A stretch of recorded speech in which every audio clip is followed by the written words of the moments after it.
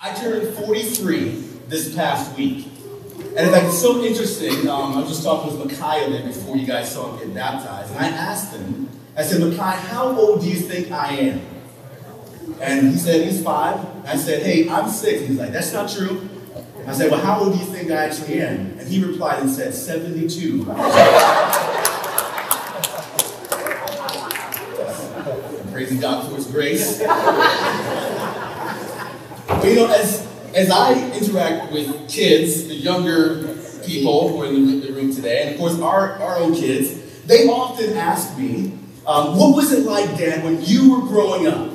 What was it like when you were about my age? In other words, what was it like when you were growing up in the 1900s? And I was reminded this past week of a story. As one of my kids again asked me, what was it like when you were about my age? And I was right around the time I was about 9 or 10 years old. Growing up, our family had 2 dogs, okay? One was a German Shepherd, one was a Rottweiler. The German Shepherd's name was Sheila, and the Rottweiler's name was Knuckles.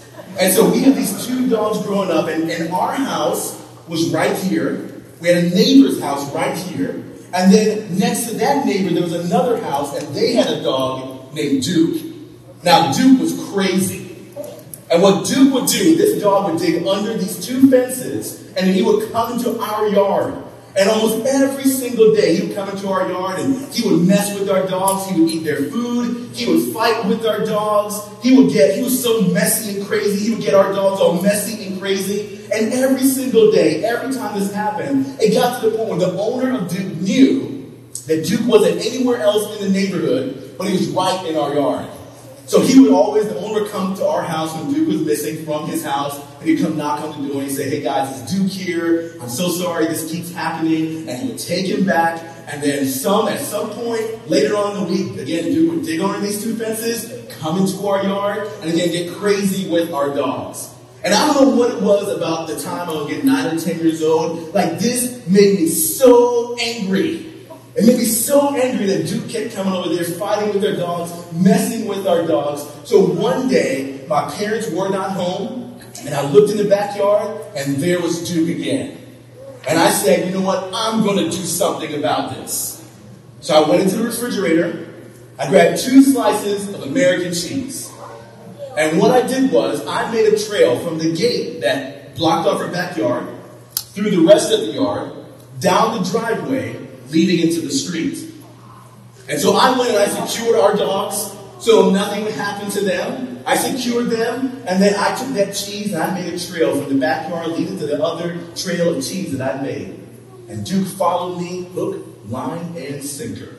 He ate every single bite of that cheese, walking from the backyard, through the gate, down the driveway, and then into the street. Right at that moment, a truck came down the road and hit Duke. I'm just kidding. That part of the story did not happen. But okay, so this is what really happened. So I did take a trail of cheese down the driveway, okay, and Duke did walk down the driveway, and he did walk toward the street. And I thought, okay, look, dogs, what they do, they know where to go. They have that sniffing thing. They're going to go right back home. So Duke had to go this way to go back home. But instead, Duke decides to go to the left. And he does go down the street. He walks past the park, and then a truck does come down the road. But the truck opens the door. Who was driving that truck? They opened the door. They called Duke into the truck. Duke hops into that truck. It was not the owner. And then that truck drove away. Later on that day, again, just like the owner had done so many times, he came to our house. And my mom was home at the time. And the owner came to the door and he said, okay, guys, I'm so sorry this keeps happening. Is Duke at your house today? And my mom was like, I don't think so. We haven't seen him. And she looked at me and said, Andrew, have you seen Duke today? To which I replied, nope, have not seen him. Who's Duke? I had no idea. Church, I'm not kidding. That owner never saw that dog again. I know. It's terrible. You're probably finding in church now. I know what your pastor did. But in that moment, okay, breaking the rules, lying about what I did, and then even doing the things that I wasn't supposed to do, taking things to my own hands, trying to make my own way, thinking my way was better, in that moment, someone ended up getting hurt, and a dog ended up getting dog-napped. Have you ever thought about how, with us, we want to try to make our own way? And how with us, sometimes, so many times, we think that our way is a better way. And even when we think, okay, maybe this is the right way to go, we still think that, man, if I can just go my own way, do my own thing, that really is better. Church, even right now, as a follower of Jesus, there's things that I know I'm supposed to do, that God has called me to do, but I still feel this tension at times, like thinking, okay, yeah, I know I'm supposed to do this, but maybe, just maybe, my way is better. But is our way really better? Have you ever thought about sometimes our way really just leads to more brokenness in us and even around us? Today we're wrapping up this series that we've been going through with the book of Exodus, looking at the life of Moses and this very journey that God has been leading the people on. He's been trying to show them the way. In fact, he even begins this section as he leads them to Mount Sinai. He leads them here, this place that he would promise that they would actually be. And the Lord begins this section before the Ten Commandments are even given. And he said, look, I am the Lord your God who brought you out of the land of Egypt. 22 times the Lord has said this phrase so far, saying, I'm the Lord your God who brought you out of the land of Egypt. He's been trying to say, look, it is me who rescued you, who saved you, who delivered you out of Egypt, out of the land of slavery. Again, it's a reminder that God is the one who saves. God is the one who ultimately leads us to where we need to go. And sometimes we can think that our way is the best way, but we really need to understand that sometimes like our way actually leads to wrong direction and bad restrictions in our life. It leads to a place of brokenness. And as we've been looking at this passage, God has led them here to the Ten Commandments. Man, he wanted to show them first and foremost that he is the one that they need to follow more than anything or anyone. And as we started looking at the Ten Commandments last week, after the Lord began to show them, look, his way begins with him, we looked at how it points to the Lord first, how it points to God first. And in fact, in the New Testament, Jesus himself will actually look at the Ten Commandments, look at all the laws of God, and he would break it down into two main points. In fact, Jesus was being asked, okay, which one of the commandments are indeed the greatest? And listen to what Jesus himself said in Mark chapter 12, verse 25. Jesus answered, he said, look, the most important commandment is this. Hear, O Israel, the Lord our God, the Lord is one. And you shall love the Lord your God with all your heart, with all your soul, and with all your mind, and with all your strength. And he said the second is this. You shall love your neighbor as yourself. There is no other commandment greater than these.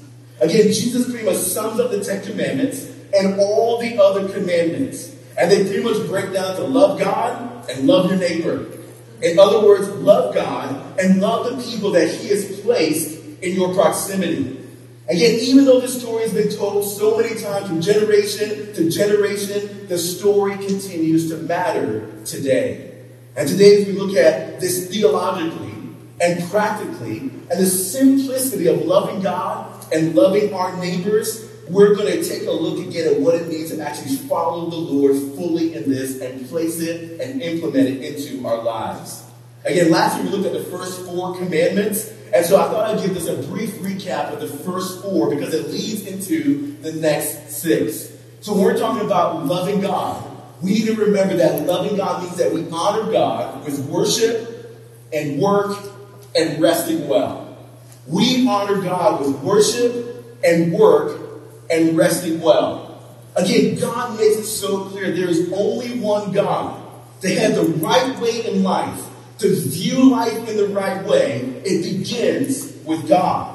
And again, I shared these with you this last week. These are kind of the Pastor Andrew's summation and also interpretation and application of the first 4 commandments. So you're going to see these up on the screen. This is review from last week. You just take a picture if you missed it or write it down if you missed it. But here we go. Commandment number 1. Look, there is one God, so there is one way. Look, the Lord said, you shall have no other gods before me, which literally means no other God beside me, before me, or even against me. Jesus, who is God, even said, look, I am the way, the truth, and the life. No one comes to the Father except through me. Look, there is one God, so there is one way. Commandment number 2, there is one God, so we worship only one. Look, he said, don't make any carved images out of anything in heaven or on the earth or under the sea. Which means we don't make any images of God. We don't worship anything made in the likeness of God. And we don't treat anything else as if it were supposed to be the place of God. In fact, God has already made lots of images of himself because image of God. In fact, I wanted us to drive this a little bit further home today. Would you turn to the person sitting next to you? And would you say to them, hey, you sure do look good today? Now turn to the person who was your second choice, and I want you to tell them, hey, I think it's that image of God in you. Look, we're going to spend our time primarily on commandment number 6, okay? So commandment number 5. Commandment number 5, Exodus chapter 20, verse 12. The Lord says to the people, he says, honor your father and your mother, that your days may be long in the land that the Lord your God is giving you. Look, to love people, you have to honor your parents. To love people, church, you have to honor your parents. The kids in the room, I'm so glad that you decided to join us today. In fact, I love about 4 times a year we do these family services where we all get to come together. I know kids in the room, you're probably anxiously waiting for Coastal Kids to return next week. But while I have you in here, honor your parents. Listen to them. Obey them. Trust them. Submit to them. Man, thank them for what they do for you. Honor your parents. In fact, listen to what the Lord says will happen if you actually do this. He puts a promise on this. He says that if you honor your parents, honor your father and your mother, it will go well with you in the land that the Lord your God is giving you. Listen to me, kids. God calls us to honor our parents. And as long as they aren't asking you to do anything that's sinful or abusive in any type of way, we are to honor them and obey them and listen to them and trust them. In fact, I know that most of you, or a lot of the kids in this room, are probably about that elementary age today. And it may be even hard for you to understand this. But you're probably going to live to about 70 or 80 years old-ish. So according to Mackay, I'm already at the end of that time. But most of you may not be able to understand it yet, but you're probably going to live to be about 70 or 80 years old. And at some point, you're probably going to have kids and a family way before that. But I wanted to ask you kids in the room today, one day, when you have kids of your own, the way that you're treating your parents now, would you want your kids to treat you that way? The way that you're treating your parents today, would you want your kids to treat you that same way one day? Look, God says right now, we need to honor our parents. We need to look at the way that we have been treating them. Again, now I'm 43 years old. I have 4 kids. And again, I've seen so many different phases of parenting so far. And I know I still have a long way to go. We're about to hit some teenage years coming up as well. But I've seen so many different phases in church. Let me just tell you that even right now, I want to honor my parents. One of the main things I've been doing to them, as I've seen each phase of each one of my children, I've been calling them up and apologizing to them. I've been in the season where I've been calling my mom, telling her I'm so sorry for when I thought that my way was better than your way. I've been calling my dad, apologizing to him and asking his forgiveness when I thought that the rules that he was trying to give me were actually designed to hurt me, but all he was trying to do was help me. I've been even calling my mom up and telling her, especially with some of the eating phases we've gone through, I've apologized when I've rejected the food that she's given me because I wanted McDonald's more than what my mom had prepared for me. So I've been calling up and telling I'm so sorry for not eating the food that I know you worked so hard to prepare for. Except okra. That is some nasty business. It's like someone took some mucus and wrapped it up in some boogers and a green blanket and said, hey, why don't you go ahead and eat this? It is some nasty business. I don't know why my mom fed that to me. But anyway, so I've been telling them that I want to honor them and ask them even for their forgiveness, repenting to my parents for the way I treated them. Come on, students in the room, kids in the room. Are you honoring your parents? Teenagers in the room. Look, you want to be trusted, but are you honoring your parents? Are you listening to them? Are you admitting when you've done something wrong? College students in the room. Look, you want to be treated like an adult, but right now your parents are still covering your insurance, still covering a lot of your bills. Are you honoring your parents even in the season? And for adult kids in the room, if you're fortunate to even still have your parents alive, are you honoring them? Look, I'm not saying that if your mom tells you can't stay out by 7 p.m. and you're like 35 years old, you have to listen to that. But man, are you calling them? Are you praying for them? Are you checking in on them? Even right now, are you still honoring your parents? Look, God commands us. He calls us to love these image bearers called our parents. Look, whether you are a biological child, a foster child, or adopted child, God calls us to honor our parents. And all throughout this series, we've been looking at our Old Testament history along with our New Testament reality. And then the Apostle Paul in Ephesians chapter 6, he takes this commandment and then he reiterates it, but then he also sheds some extra light on it, a charge specifically for parents, specifically for fathers. The Apostle Paul, 1,500 years later, says, children, obey your parents in the Lord, for this is right. Honor your father and mother. This is the first commandment with a promise, that it may go well with you, and that you may live long in the land. Fathers, do not provoke your children to anger, but bring them up in the discipline and instruction of the Lord. You know, back in the first century Roman culture, fathers had almost absolute authority in their home. So whatever discipline they did in that first century Greek Roman culture where this was written, fathers had authority to pretty much do whatever they wanted to their kids, which at times even included some type of abusive behavior. But Paul's saying here, look, don't be like the rest of the world. Don't provoke your kids to anger. Instead, we are to treat them the same way that Christ would treat them. We're to treat our kids in the same way as our neighbor. We love our neighbor as ourselves, which even includes our kids. Look, I know that sometimes parental relationships can be complicated. Parents are not perfect. In fact, there are some parents who have harmed their kids or even have hurt their kids physically in ways that breaks the heart of God. Maybe even breaks the law. But if anyone has done that, especially in the name of Christ, they are actually taking the name of the Lord in vain, violating what God has said. Look, I'm so sorry if that has happened to you. Again, this church wants to help you. It wants to help you find healing. It wants to help you find hope again.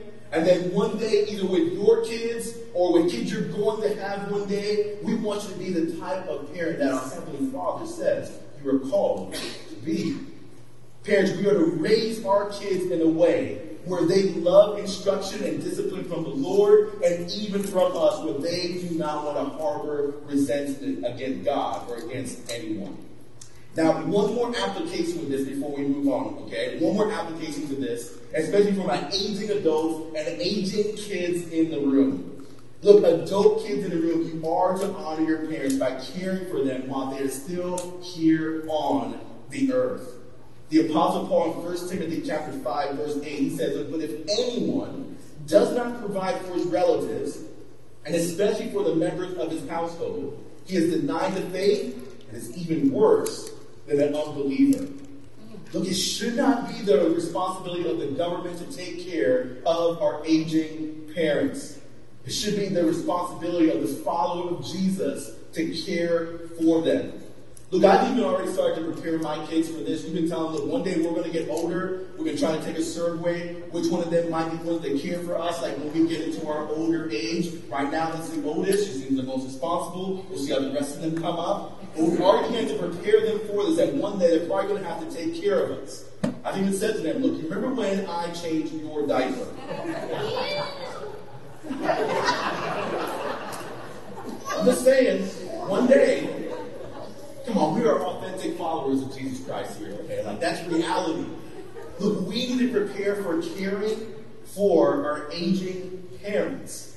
And let me just say, if you are one of those gracefully aging parents in the room, don't make it hard for your kids. Again, the Apostle Paul challenged us that we would not provoke our kids to anger. Church, some of you may remember that just 1 year ago, I did my grandmother's funeral. She passed away at age 90. And the 5 to 10 years or so leading up to that became one of the most difficult seasons of her life. As her health was declining, as dementia was setting in, my dad would call me up and he would tell me about all the challenges that he was having caring for her. And how there was this paranoia that would happen anytime he would send people to help with her medical challenges. How all the time he had to go to the hospital at these different moments. I remember one time my dad was venting to me with the things that were happening. I just said, Dad, did you guys ever come up with a plan for what her care would look like once she kind of reached this season of life? He said, no. But I saw all the tension that was happening in that relationship. I didn't even say to my dad, I said, Dad, okay, Dad, I don't want the same thing to happen between us. And I really want to be where you guys tell us right now how you want to be cared for. You reach that age and stage of life. We want to be able to help you. And all the siblings, look, we want to work together and be on the same page and honor you even in that season and care for you. And right now, you can still make the decision to do that. Dad, what is your plan? And he said, I don't need to think about that right now. Church, he's 70 years old. And all I'm saying is parents in the room, especially if you're getting to that season in life, come up with a plan so that you don't make it hard for your children, but so they can actually honor you in this season. Look, God cares about us honoring our parents. And again, parents, God cares about us not provoking our kids to anger at every age and at every single stage. All right, I promise you the rest of this is going to be really quick, okay? All right, the next commandment, okay, next one. To love people, you honor the life of other people. To love people, you simply honor the life of other people. Look, Exodus chapter 20, verses 13 through 14. The Lord says, you shall not murder, you shall not commit adultery. And then Jesus even took this and expanded it in Matthew chapter 5, verse 21. Where he says, you have heard it said, in those days of old, you shall not murder, and whoever murders will be liable to judgment. But I say to you that everyone who is angry with his brother will be liable to judgment. Whoever insults his brother will be liable to the council. And whoever says, you fool, will be liable to the hell of fire. So if you are offering your gift at the altar, and there remember that your brother has something against you, leave your gift. Leave your gift there before the altar and go. First be reconciled to your brother, and then come and offer your gift. Look, I know most of you give online. Some of you give as the place is passed around in a few moments. And I don't think any pastor in America has ever said this before to you. But some of you gave even today or this past week. But right now there's a relationship that you need to pursue reconciliation in. Look, even before you give, you need to forgive. Look, Jesus says, look, if you have an offering to bring, or there's someone that you need to forgive or pursue reconciliation with, he even says, don't do that. Go pursue reconciliation. And one of the ways that the follower of Jesus actually honors other people is that we are the best forgivers. We are the best people who actually pursue peace. In Romans chapter 12, verse 19, Paul says, do everything you can, as far as it depends on you, to live in peace with one another. So even right now, today, church, is there someone that you need to pursue reconciliation with? Is there someone that you need to seek forgiveness with? But see, this is also a call that we would be a people that actually honors life and honors these other image bearers that God puts in our proximity. Look, church, is one of the reasons why we even partner with CareNet and why we help those women who are at these points of crisis when they're thinking about having an abortion with their unborn child. It's the reason why we give to this organization to provide them with care at that very important point of need. To be able to show them that what's inside of them is a little them. To be able to show them that there is another way. To be able to show them that people actually do care about them and they can help them in those moments of crisis. It's a reason why, because our church, we value life from the womb to the tomb. We believe that every single life matters to God. And so because of that, it should matter to us. Commandment number 8. You love people, you also honor the property of others. Real simple application, don't steal from anybody. Whether that's an intellectual property, or whether that's something actually physical. Look, we don't steal from anyone. And again, this is one of the reasons why, again, our church partners with something like Free Kind, where we help. We don't view people as property or possession, but there are people out there that do. So we fight against that with the gospel and with our giving so that people don't view them that way, but instead they can find freedom. Exodus chapter 20, verse 16. Look, the Lord says, you shall not bear false witness against your neighbors. And see, we need to honor the precision of what we actually say. We need to honor what actually comes out of our mouth and think about the words that we're actually saying. Look, what comes out of your mouth actually does point to what you believe about God. And it's what you're saying in this season, pointing to a greater belief in the Lord and about what He has said about His image bearers. And let me challenge you in this way with this one, church, because one of the ways that we actually do not bear false witness, again, we don't lie, we don't bear false witness, we don't gossip, we don't slander against others, but another way that we can bear false witness is when we don't admit when we're wrong. Look, I know nowadays people will blame others when they mess up, they deflect, they make all sorts of excuses, but part of that is actually bearing false witness where you say, look, it's everybody else, but it's not me. Again, even kids in the room, is there something that you need to confess right now to your parents or maybe your sibling or a teacher at school? Is there something that you need to confess? All of us need to be good confessors where we admit when we actually do wrong and we actually pursue reconciliation with others. And then the last one, commandment number 10. Look, we honor the desire that's in us with purity and passion, sprinkled with contentment. We honor the desires that are in us with purity and passion, sprinkled with contentment. Now, when I first wrote this point, I wrote sprinkled with contentment. I want you to scratch that out and put saturated with contentment. Look, this last commandment, if we break this one, we break all the other commandments. Because this is talking about our very heart's desire. And one of the main things that the Lord gives us to fight against covetousness is actually pursuing contentment. Listen to what it says here in Exodus 20, verse 17. The Lord says, you shall not covet your neighbor's house.